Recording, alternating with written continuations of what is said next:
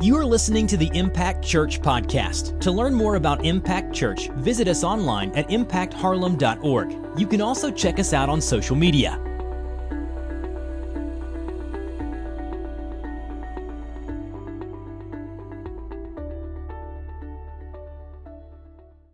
Good morning. It's good to see everyone here this morning.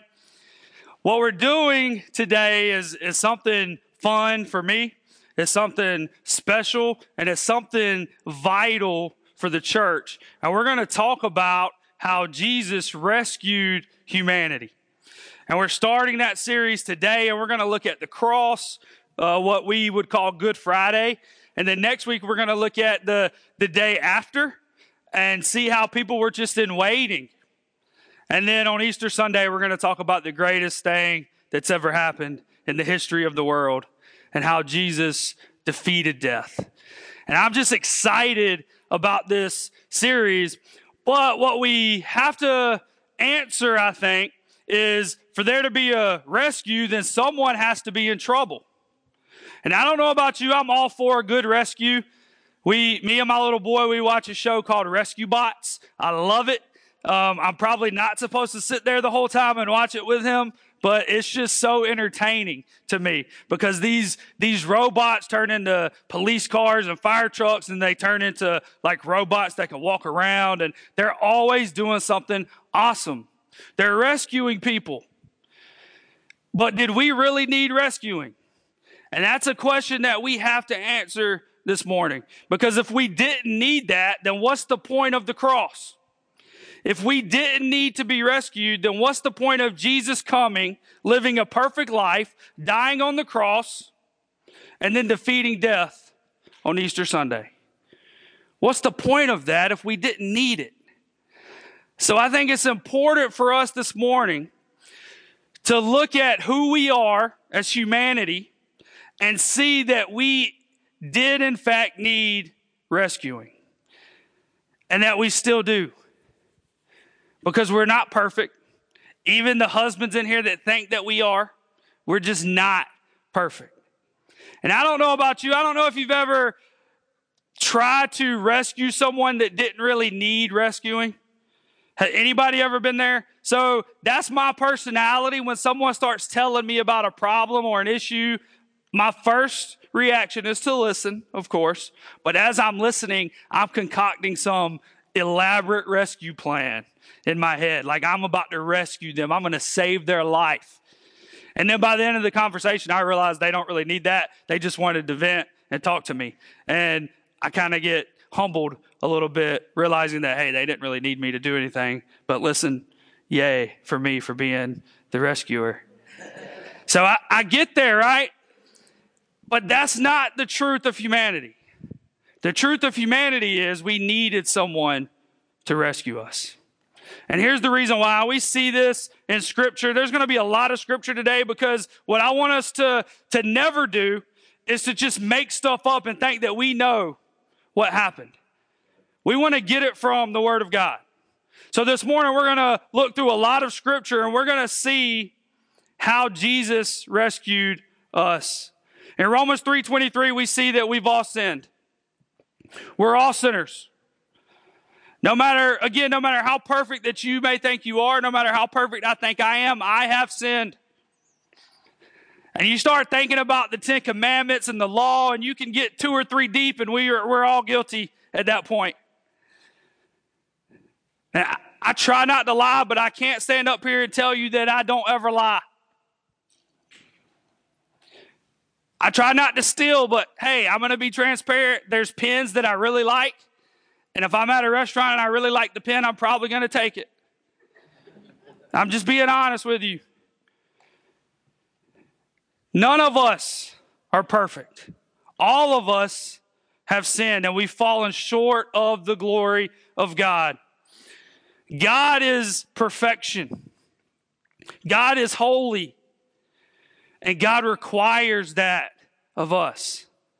And that's scary when we hear that and we think, man, God requires us to be holy. There's no way that we could ever be that. And that's exactly right. And that's why we're talking about Jesus coming to the rescue. Because we can't be that, but because of him, we can. So we're all sinners. What does sin do?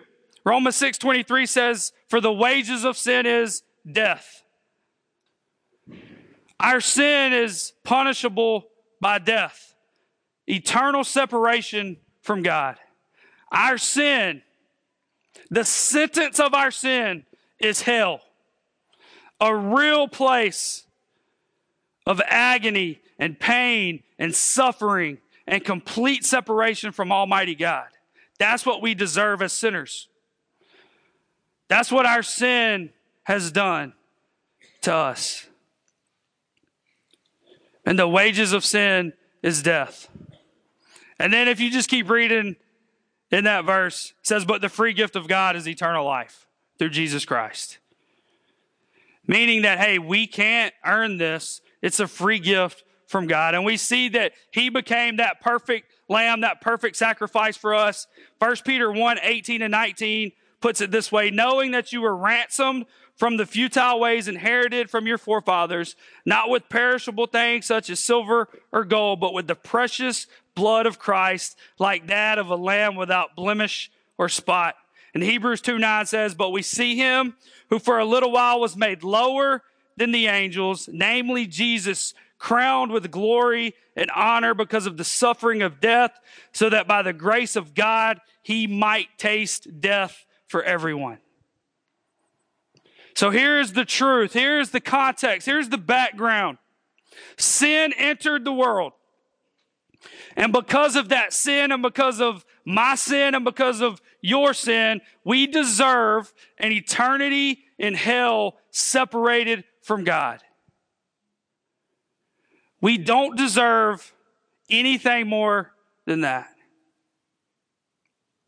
And then we look at our culture and how we think that we deserve more and more and more in this life, when Scripture teaches that we deserve nothing except separation from God. And this is really gloomy and dark. But this is the reason we needed to be rescued. And it's important for us to understand this concept of sin, this concept of falling away from God, in order for us to truly understand and grasp and accept the rescue of Jesus. Because if you understand the problem, the rescue is that much more sweet. And I don't know about you, but I know my sin. And I know where I've been in life. And I know what the rescue has done for me. And that's what this series is about. And that's what the gospel is about. All 3 weeks of this series, we're going to present the gospel. And it's that you don't deserve Jesus, but he loves you anyway. And that he rescued you. And my prayer for us is that as we dig into this, as we examine the truth of the cross, we examine the truth of just waiting around on Jesus to do whatever he was going to do, and then we examine how he defeated death, that our lives will never be the same, that we'll view this in a different way, that we'll have a different perspective on what God really did through his Son, and that we can never be the same as we are right now in this moment.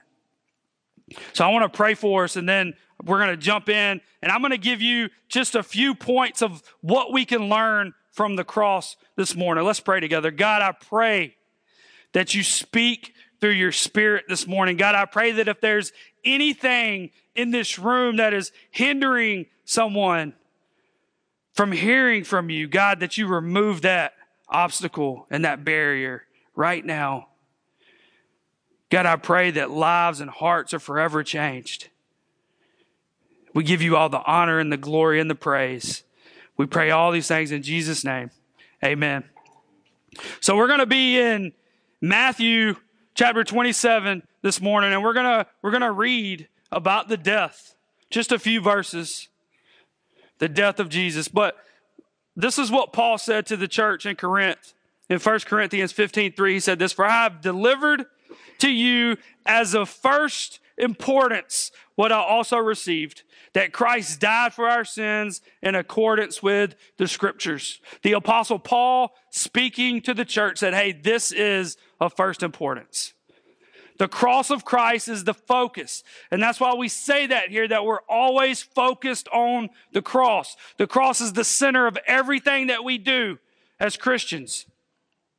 And we're going to realize this morning why that is. We're going to realize how the rescue really started. So Matthew chapter 27, starting in verse 45,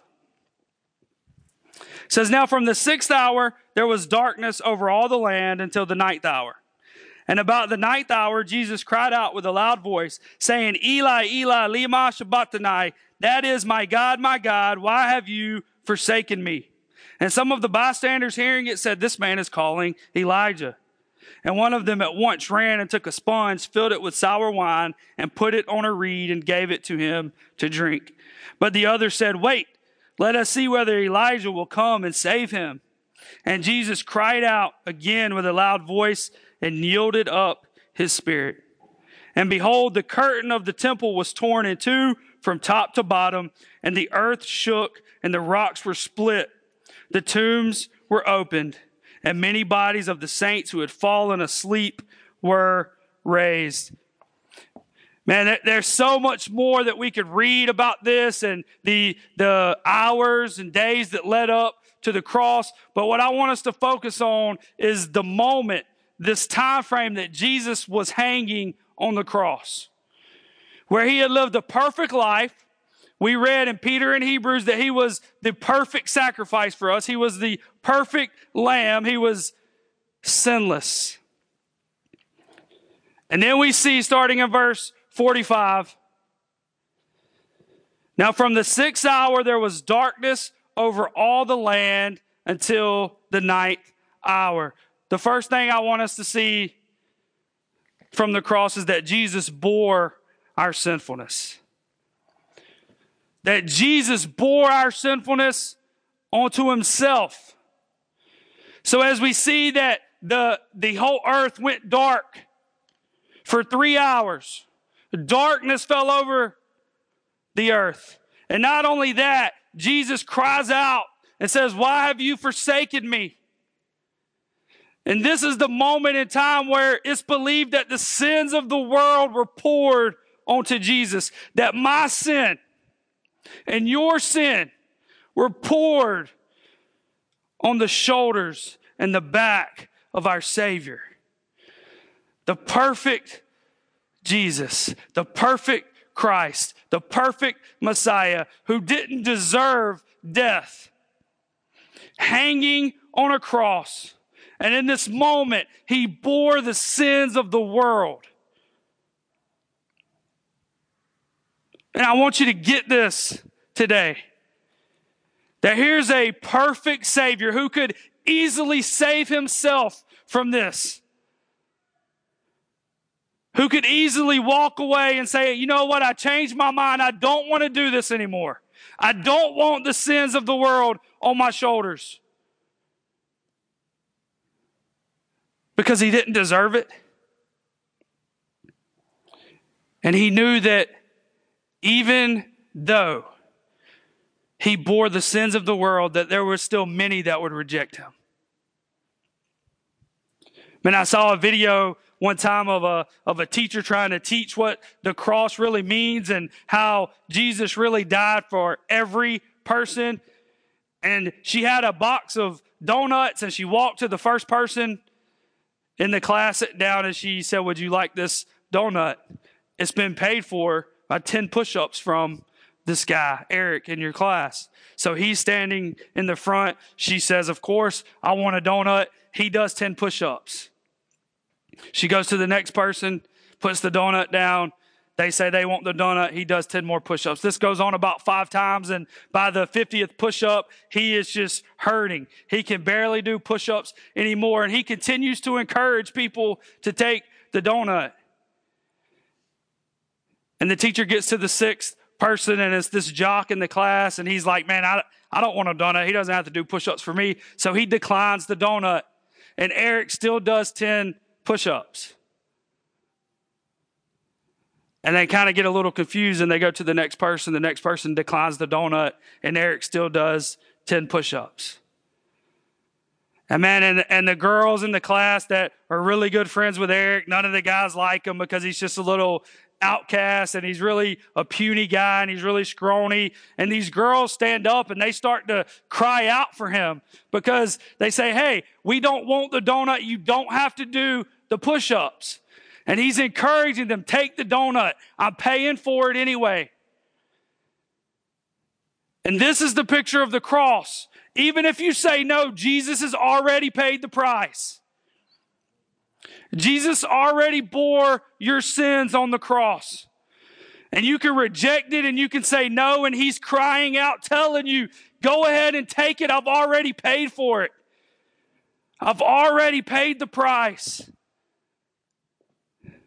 And so many people still reject the free gift of salvation through Jesus.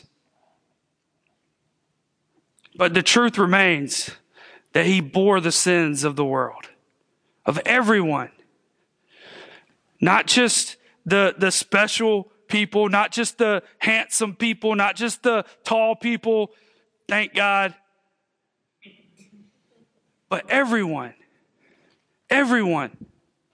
Isaiah 53:6 says, all we like sheep have gone astray. We have turned everyone to his own way, and the Lord has laid on him the iniquity of us all. Of everyone. Jesus took the sin of the world on his shoulders. The entire earth fell dark. And he cries out, my God, why have you forsaken me? Because God, in his holiness, can't look at sin. So when the sin of the world is upon Jesus, man, I can imagine how he just felt forsaken and abandoned in that moment. But ultimately knowing the plan of God. Ultimately knowing this was part of the rescue. But man, it doesn't make it feel any better. Can you imagine the pain and the suffering? It wasn't just a physical darkness. It was a spiritual darkness that fell over the world at this time. The second thing we can learn from the cross is that Jesus broke down the separation. That Jesus broke down the separation. We see in verse 51, the veil was torn. It says, and behold, the curtain of the temple was torn in two from top to bottom, and the earth shook, and the rocks were split. Now, the ones that were here in attendance at this event, there's no way they would have known that this was happening. Right? The curtain of the temple was torn, and you may be thinking, why is that important? What does that even mean? And I want us to just kind of dig into this a little bit. But we see in Exodus 26, verses 31 through 33, it's talking about the curtain, the veil, to put up in the temple. And it says this, and you shall make a veil of blue and purple and scarlet yarns and fine twined linen. It shall be made with cherubim skillfully worked into it, and you shall hang it on 4 pillars of overlaid with gold, with hooks of gold on 4 bases of silver. And you shall hang the veil from the clasps and bring the ark of the testimony in there within the veil. And the veil shall separate you, the holy place, from the most holy.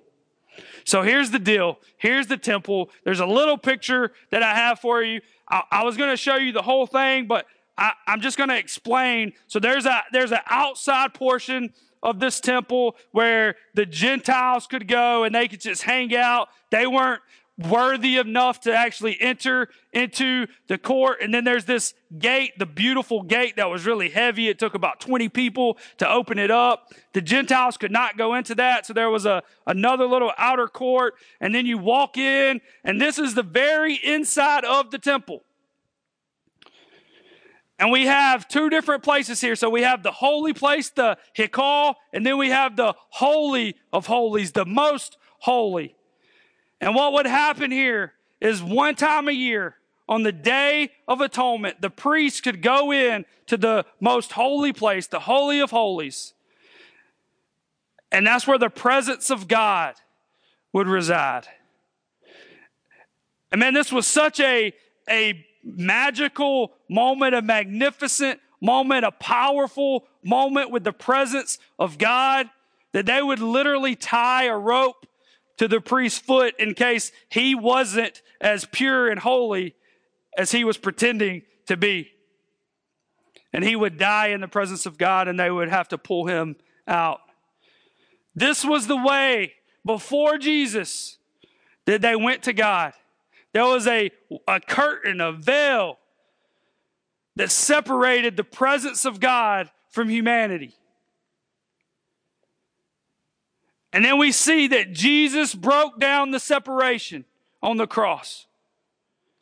Let me read verse 51 again. It says, "And behold, the curtain of the temple was torn into from top to bottom." He tore it down.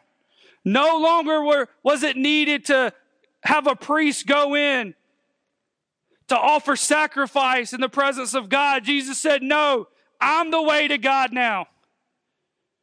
There's no more separation. There's no more veil. There's no more curtain. You can get to the Father through me.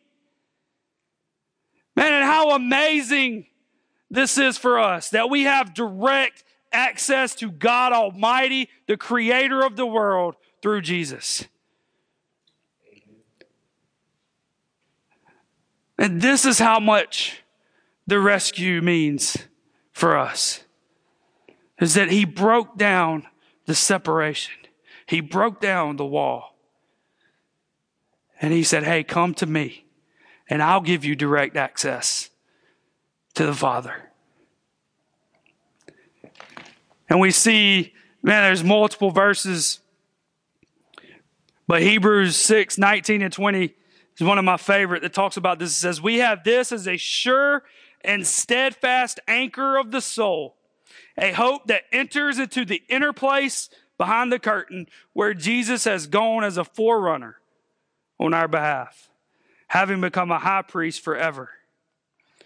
And then Hebrews 10, 19 through 22 says, "Therefore, brothers, since we have confidence to enter the holy places by the blood of Jesus, by the new and living way that he opened for us through the curtain, that is, through his flesh.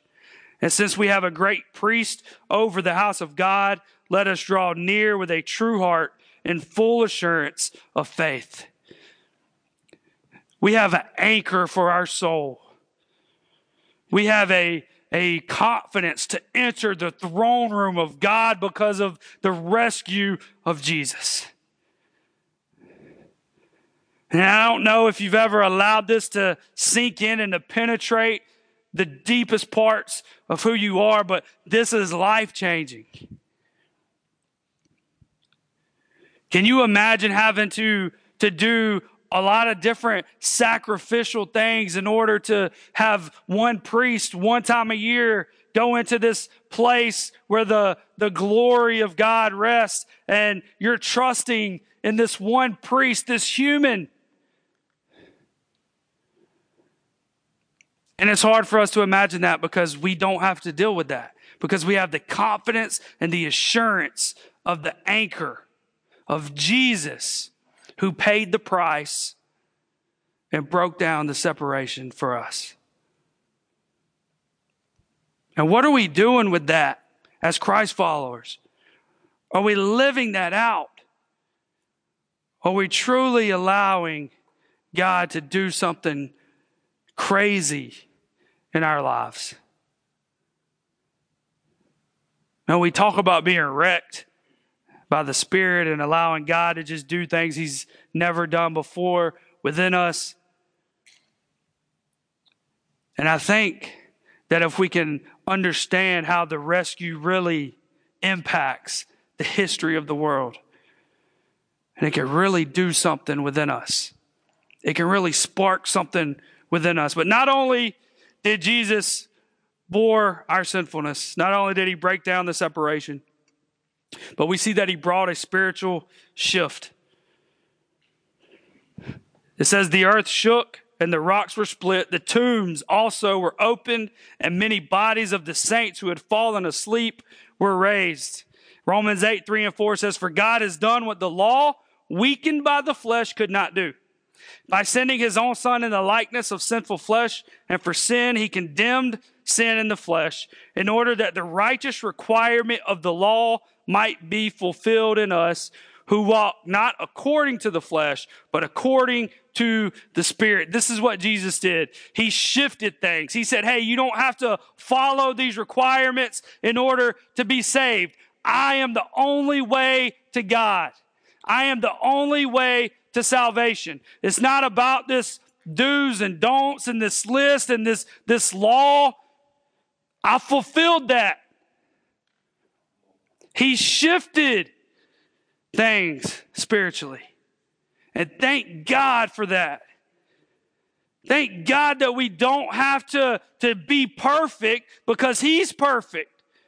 And we started this saying, how do we feel when God can only look at perfection and holiness and righteousness? And we say, that's not us. Well, man, Scripture teaches us that he sees the righteousness of Jesus in us when we follow him. Who he doesn't see me. He doesn't see my filthiness and my sin. It's been covered by the blood of Jesus.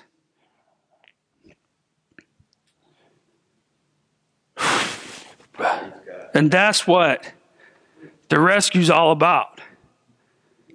The rescue's about sinful people being forever saved by a holy, perfect, loving God. And he shifted things spiritually. And as we finish up this morning, I want to read Luke's account of this. And in Luke chapter 23, starting in verse 39, he says, "One of the criminals who were hanged railed at him, saying, 'Are you not the Christ? Save yourself and us.' But the other criminal rebuked him, saying, 'Do you not fear God, since you are under the same sentence of condemnation? And we indeed justly, for we are receiving the due reward for our deeds, but this man has done nothing wrong.' And he said, 'Jesus, remember me when you come into your kingdom.' And Jesus said to him, 'Truly I say to you, today you will be with me in paradise.'" Here's the picture. We have Jesus who doesn't deserve any of this. Two criminals hanging next to him. One mocking him and saying, hey, if you're truly the God, the Savior, the Messiah, then save yourself and save us. And the other criminal saying, hey, this is the Messiah of the world who doesn't deserve the punishment, but we do. And then he says, Jesus, remember me. And Jesus said, hey, you'll be with me today in paradise. And my question for us this morning is, which side of the cross are you on? Which side of the cross are you on this morning? And are you living a life that is mocking Jesus? Are you living a life that says, man, you know what? I have plenty of time to live that out. I have plenty of time to accept that into my life. I understand that I'm a sinner, but I'm really not that bad, and I don't really need a rescue. Are you on the other side of the cross saying, God, I know that my sin has separated me from you. And I know you didn't deserve death, but you did it anyway for my sake. Remember me. And I want to follow you.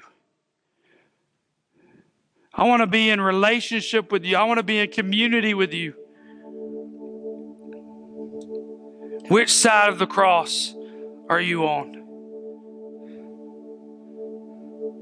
And this morning, we're gonna have an invitation and an altar call. And we're gonna just sing. And as we stand together, what I want you to do this morning is, and I want you to reflect and to think about your life. I want you to think about your sinfulness. I want you to think about how you needed a rescue. And then I want you to answer the question, which side of the cross are you on? Do you still need to make the decision to accept what Jesus did and to be rescued for all of eternity? To truly take the step of faith to follow after him for the first time? Because it's more than just a head knowledge of what happened. It's a heart experience to truly experience the rescue and the love and the power of Jesus. And maybe you've done that. Maybe you've taken that step and you just haven't began to follow after him the way that he really wants you to. And maybe the Spirit's convicting you this morning and saying, hey, it's time for you to take your next step. It's time for you to be baptized and to follow me. It's time for you to make that public profession of faith. Or maybe for some of you, it's time that you take it a little more serious. Maybe it's time for you to join in what God's doing. And to be the part of the body that he's called you to be. As we talked about last week, to give whatever it is he's called you to give in your role in the body. And allow him to multiply that like only he can. There's decisions to be made this morning. Tyler and myself will be up here to pray with you, to talk with you. We're going to sing a little bit. And I just want you to get personal and intimate with the Savior this morning. And to be obedient to whatever it is the Spirit is calling you to do. Thank you for joining us at the Impact Church Podcast. For this and other messages, visit us online at impactharlem.org. In the meantime, you can subscribe to this podcast, rate and review it on iTunes, and share it with your friends on social media. Once again, thanks for joining us at the Impact Church Podcast.